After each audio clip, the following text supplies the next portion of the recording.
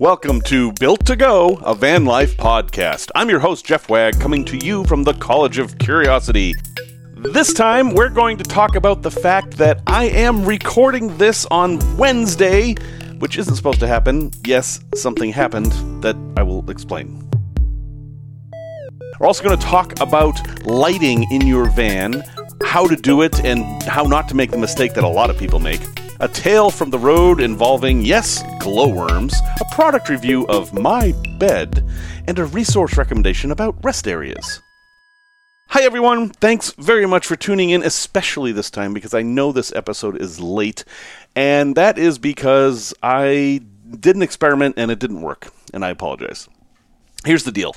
I just got back from a whirlwind trip of 2,400 miles and, 7 or 8 states, I haven't even counted. And I recorded the podcast while I was driving. And while I did test this to make sure it would work, I didn't take into account the different qualities of a road noise. It turns out that different surfaces of the road generate different frequencies of sound, and the road surface where I recorded the podcast, which I believe was Missouri, produced a bass note that pretty closely matched my voice, and that means I can't remove it from the recording. So if I had used that material, you would be hearing this. Tech Talk. Hey, let's talk about oil, because that's fun. And I don't think that's acceptable, so I'm re-recording it, and that means the episode's late, and I apologize for that. But I did want to tell you the story about how I ended up in that situation. As you know, if you've listened for any amount of time, I am a part-timer. I do not live in my van. I do take extended trips in my van. This was not really an extended trip. This was only 4 or 5 days. But I had it all planned out. I was going to Aurora, Kentucky, and then I was going to go to Dismal's Canyon in Alabama, and then Aurora, Texas, and then Aurora, Missouri. And everything was fine. I have all kinds of stories to tell. I got all the material I needed. The trip was a complete success. But on the last day, I don't really know what happened. I woke up in a rest area on the Oklahoma-Texas border, which is fine. That's where I planned to be. And my goal for that day was simply to get to Aurora, Missouri, do everything I needed to do there, and then to start driving back to Chicago, staying somewhere for the night, and then arriving in Chicago at some point on Tuesday. I was in no rush. So I got in the van and started driving. Everything was fine, and then I realized I was going right through Tulsa, Oklahoma. Tulsa, Oklahoma is known to me for 2 reasons. One is that there is a Camping World there that allows you to park overnight with free electricity. That's a rarity, and it's a good thing to know, and that I-44 is a very important road for getting from the north to the south in the middle of the country, and it's a great place to stop for the night. So there's that one little tidbit. But the thing that really interested me was that I was going right by Black Wall Street. Now, if you haven't heard of Black Wall Street, it is absolutely worth Googling. It is an amazing, tragic story that really should be taught in school, and for some reason isn't, or at least it wasn't when I was in school, way back in the dark ages. I had a really nice visit there, and I'll talk a little bit more about that later in the podcast, but it took time. I was there for maybe 2 hours. I grabbed some lunch from a taco truck, which was wonderful, and then I drove up to Aurora, Missouri. I spent a lot of time there because that was one of my challenging Auroras. Aurora, Missouri has a rather dark history, and I couldn't find much of a bright future for them, but I did on this trip. It was an excellent visit, and I got way more than I expected to.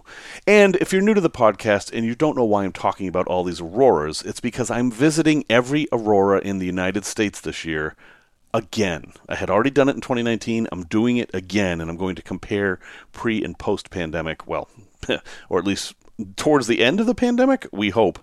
Anyway, that's what's going on there. So, it's the afternoon. It's maybe 4:30. I had a cup of coffee at the new coffee shop in downtown Aurora, Missouri, and I ran into somebody who was painting a mural, and he said that I should go check out Monett, Missouri. Now, I am generally driving northeast to get back to Chicago, and yes, of course, Monett is to the southwest. But, okay, well, I have no timetable. I might as well. So I get in the van, and I drive to Monette, and I see these really nice murals, and Monette, Missouri looks like a really cool place to visit. I didn't spend a lot of time there, but it is a very old school kind of downtown area that looks like it's a lot of fun, and it seemed bustling. It seemed like it was in good shape. After that was done, I was like, okay, all I have to do now is drive until I find a rest area to pull over for the night, make some dinner. I had some corn that I'd been wanting to make this whole trip, some corn on the cob, and just kind of chill out for a bit. Having done 2,000 miles or whatever I had done at that point, I needed just a rest. Makes sense, right? I mean, I built a camper van so that I could drive around and sleep wherever I wanted, basically. I don't have to worry about schedules or hotels or anything like that. And then, for some reason, I threw all that out the window. I don't understand why I did this. But I got back in the van and started driving, and then it was 10 o'clock, and I was starting to feel a little tired, so I pulled over to a rest area and slept for an hour, and then I started driving again. And the whole time I'm doing this, I'm thinking to myself, why am I doing this? I don't need to do this. I can just stop for the night.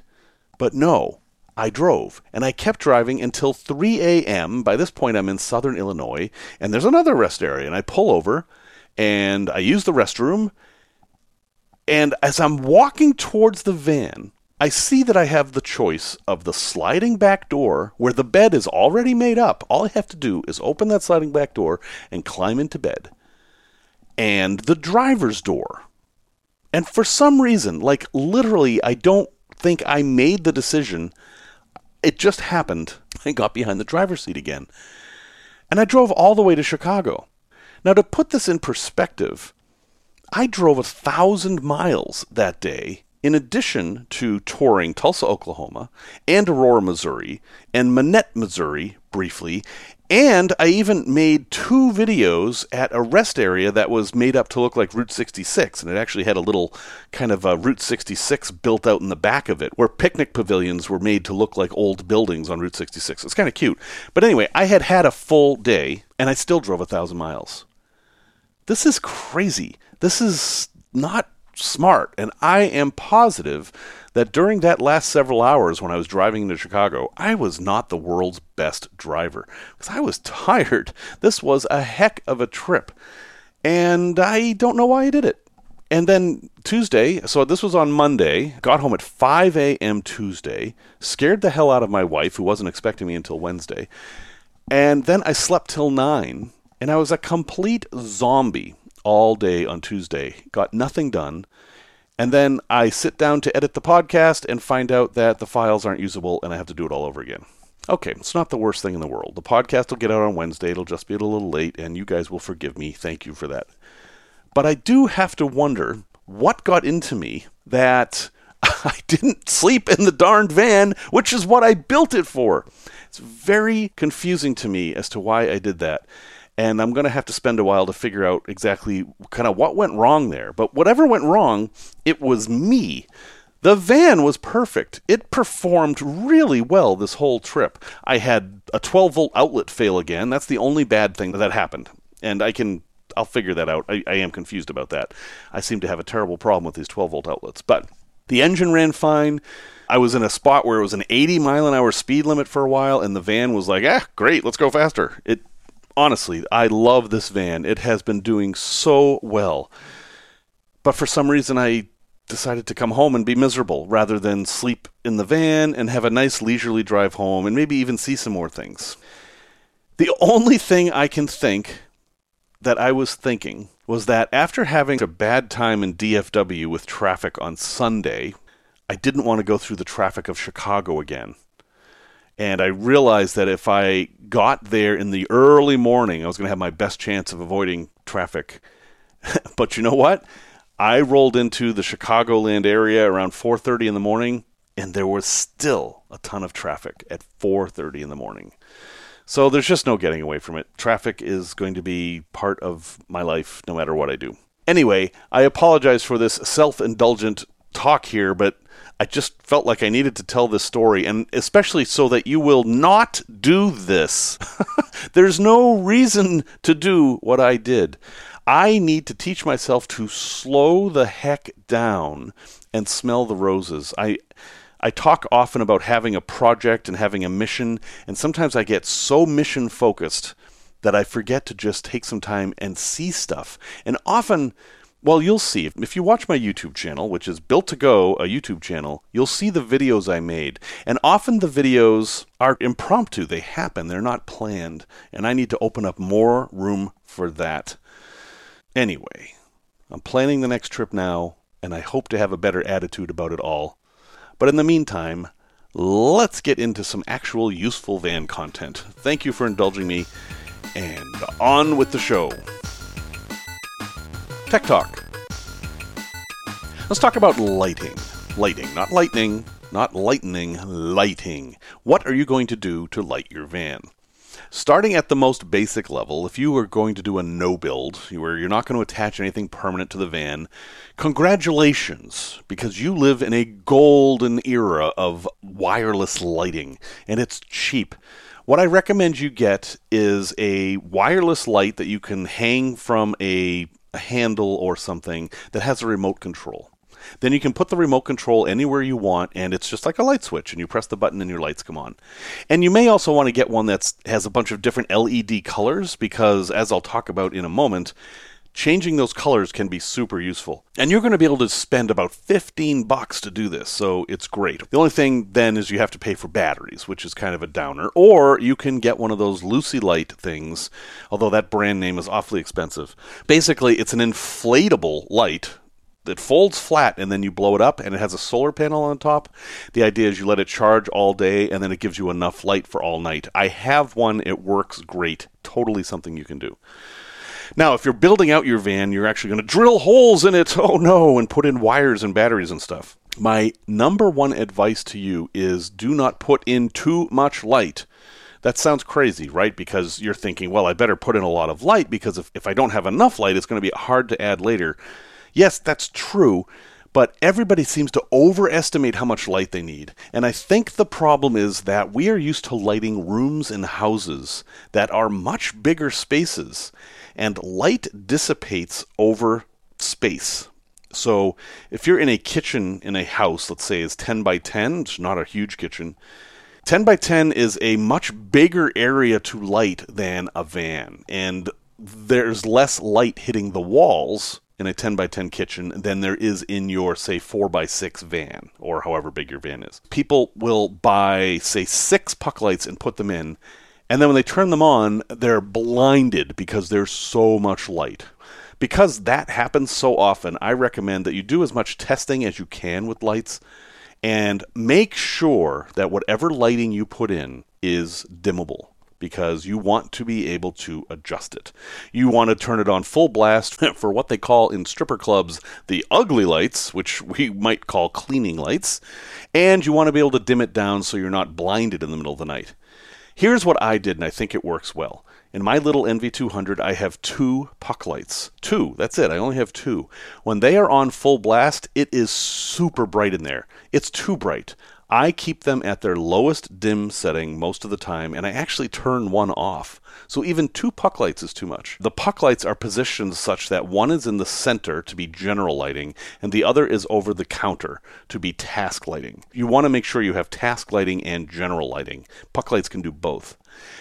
And then I installed some LED strip lights that change colors, and that acts as ambient light. And it's also great low light for 2 reasons. One is, in the middle of the night, if I just need to get up to take care of something at, say, 3 a.m., I don't want to turn on those big bright lights. I can just turn on the ambient lights, and it's exactly enough light to see what I need to see to get done what I need to get done. It's actually enough light that I can read with it if I want to. So it's pretty good. As a bonus, the strip I got changes colors. It has a remote control, it'll dance to music, it'll do all that kind of stuff that I don't care about. But I can make the lights red. And red lights preserve night vision. So if I'm actually doing something outside the van, like I'm doing something astronomy related, I can set these lights to red, and then I can go in and out of the van and not have to worry about ruining my night vision. This can be a really big deal. If you talk to astronomy folks, they will let you know. Also, red light is harder to detect if you're trying to be stealth. If someone sees a red light through a window, they don't automatically think somebody's in the van. They might think it's a reflection from someone's taillight or whatever, but it just doesn't give that same, what's going on in that van, that white light does. On top of that, I also have a spotlight that I've installed that I can just point wherever I want, and I have battery lights on my ceiling as a backup. At any rate, my overall message to you here is test your lighting before you commit to it. You probably need less than you think, and make sure each light is individually dimmable. And to me, the easiest way to do that is to buy dimmable lights that have the dimmer built into the lights rather than trying to put a dimmer on the wall. You can do that, it complicates wiring, and honestly, it's less flexible.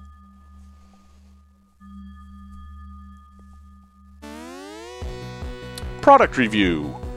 I put a video up on my YouTube channel that was a van tour. It's by far the most popular video on there, which doesn't surprise me at all. And it was just a Facebook Live video that I edited for YouTube. It's nothing fancy. I should do a better one. But anyway, the number one question I get from that video is about my bed. So I figured I would actually give a product review of this bed. It is from IKEA, and it is called the Vallentuna bed. So Vallentuna is Vallentuna, Vallentuna.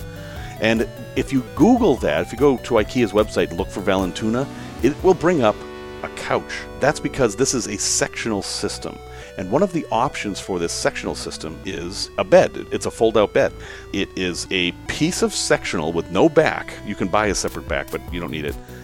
And then you pull out basically a drawer from the front, and that's a bunch of slats for the bed.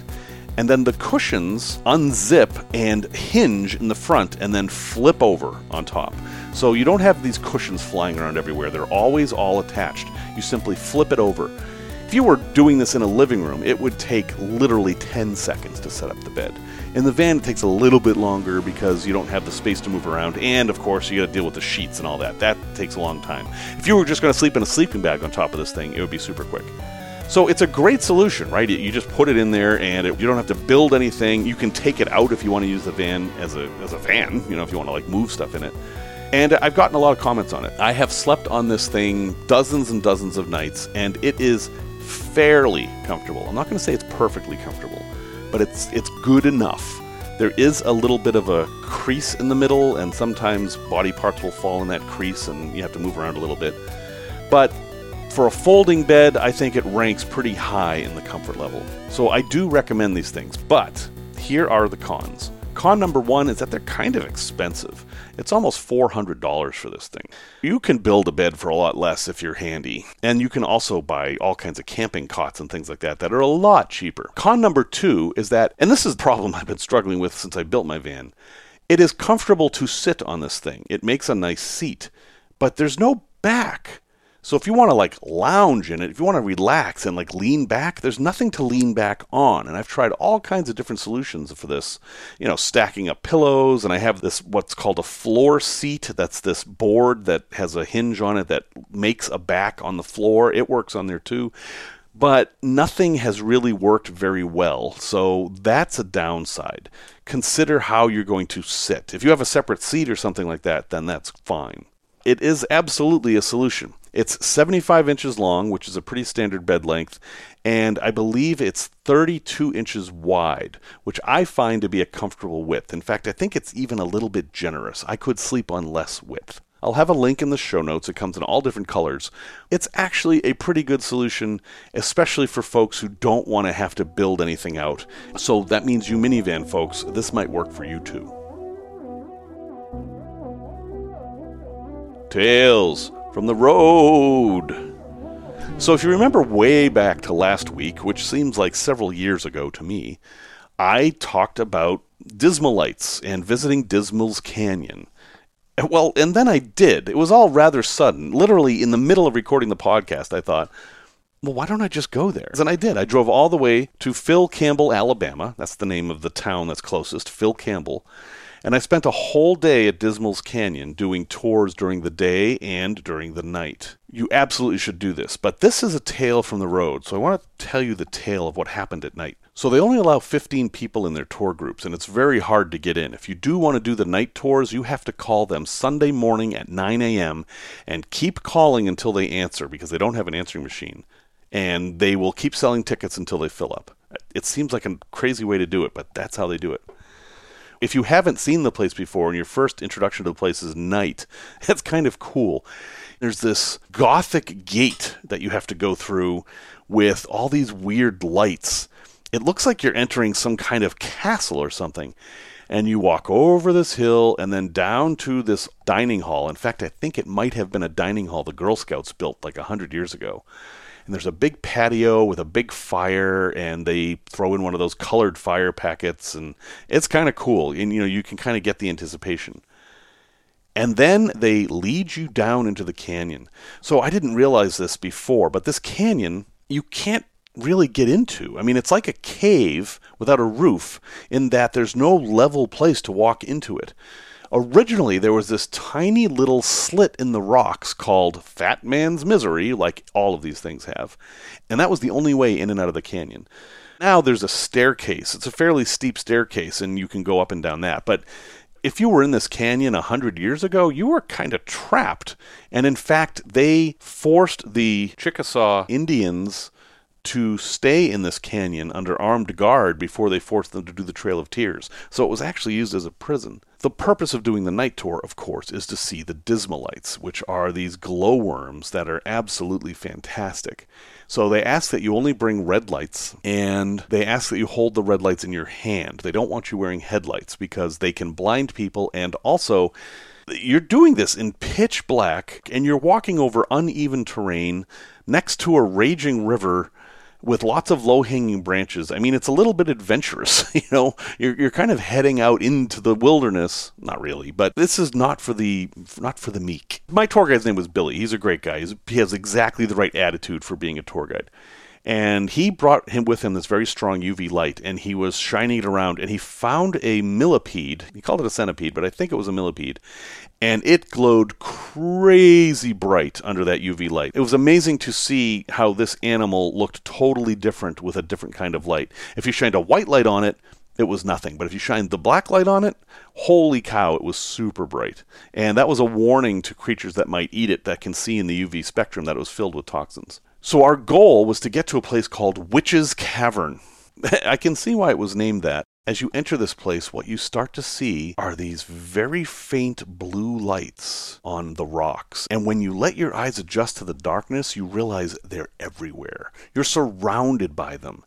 And on some of the rocks, there are so many of these lights that you can tell that they space themselves out. It's like they each claim a little bit of territory, and they form almost a grid pattern, every one being equidistant from another.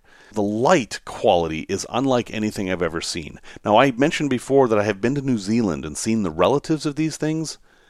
These are better. No, I'm sorry, New Zealand. I love you, and I love your tours of your glowworm caves. But the Dismalites, which again are a totally different species and actually have a different way of producing light, they're not really the same thing at all. I got an education on that. It's just a striking light, but it's very dim. It is impossible to take a picture of these things with a cell phone camera.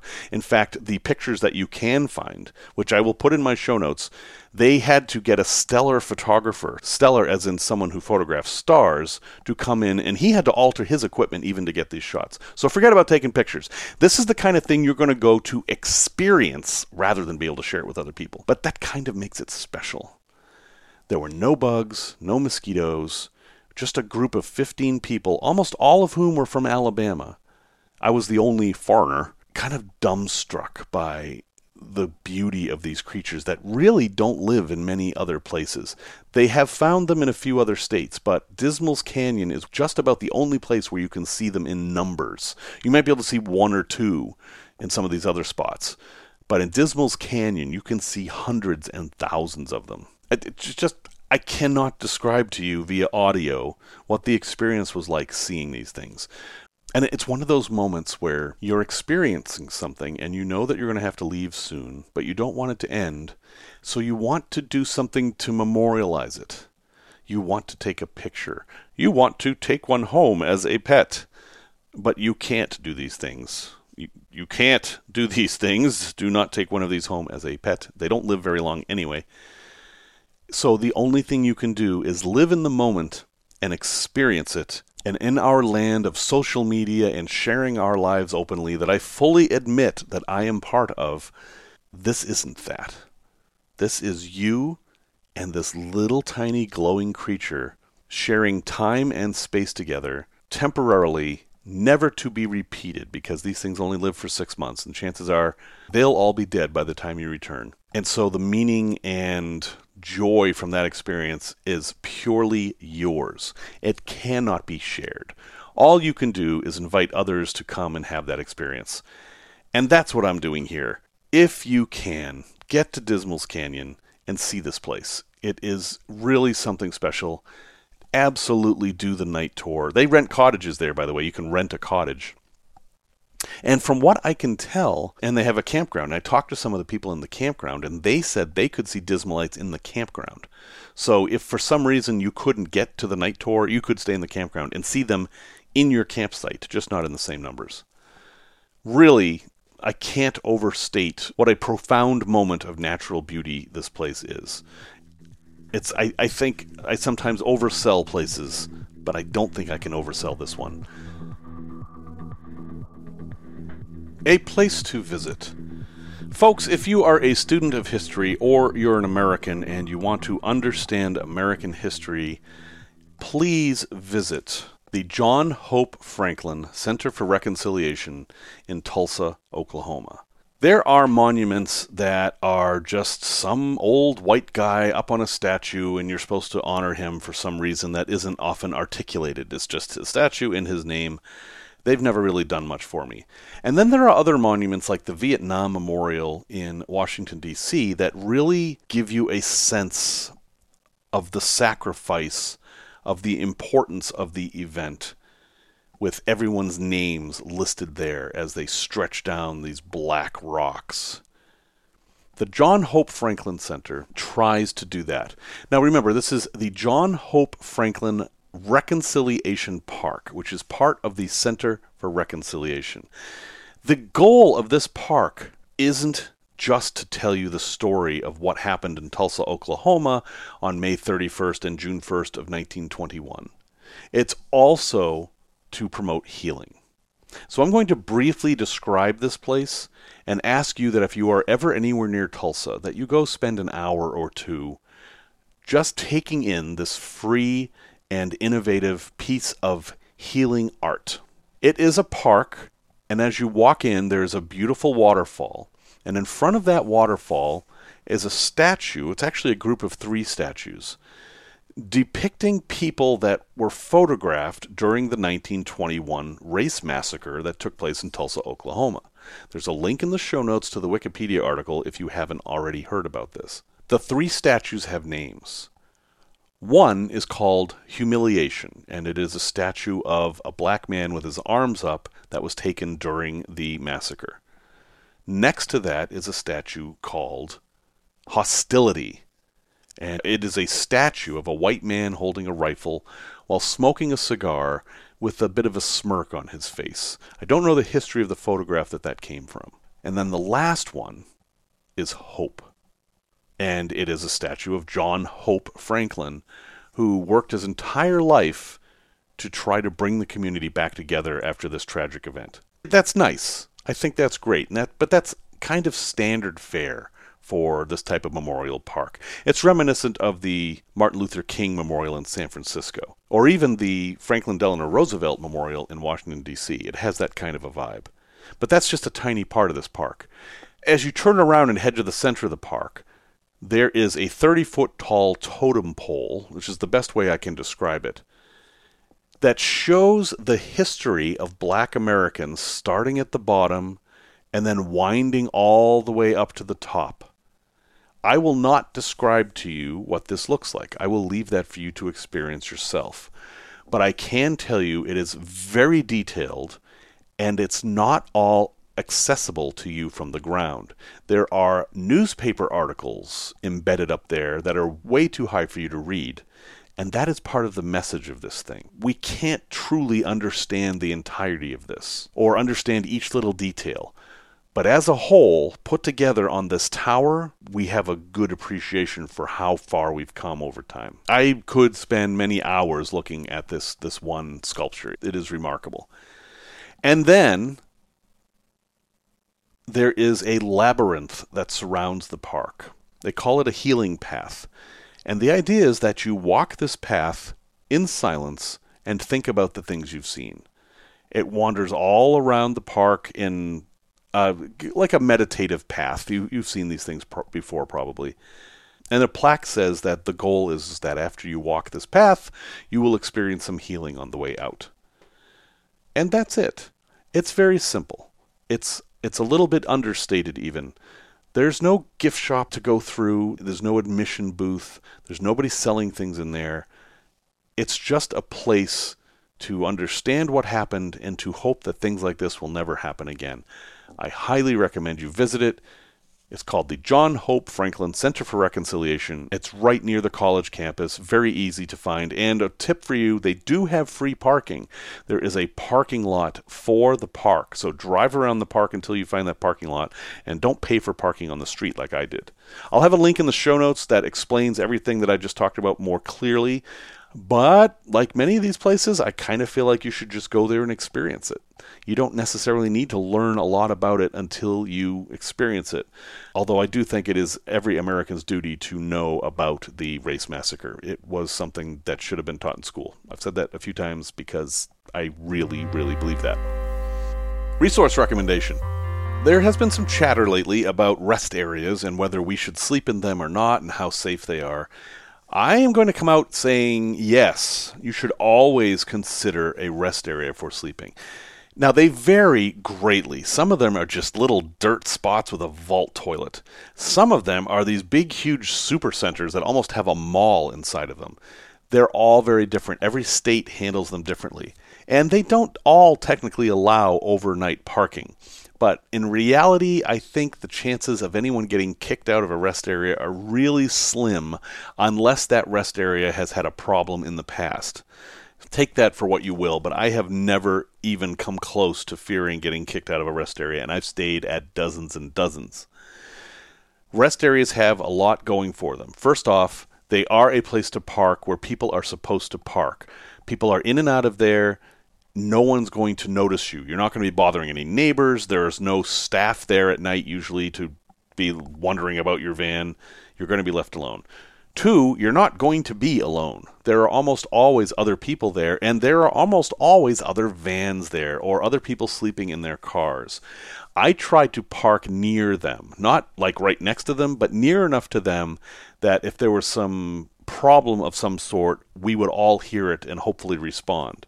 And they all have restrooms, which is great, and they often have other resources too. I've seen them with dump stations that were free. I've seen them with fresh water that was free. And one I stayed at in Missouri just recently had a free microwave oven and a free Keurig if you happen to bring some pods with you, which I thought was a nice gesture.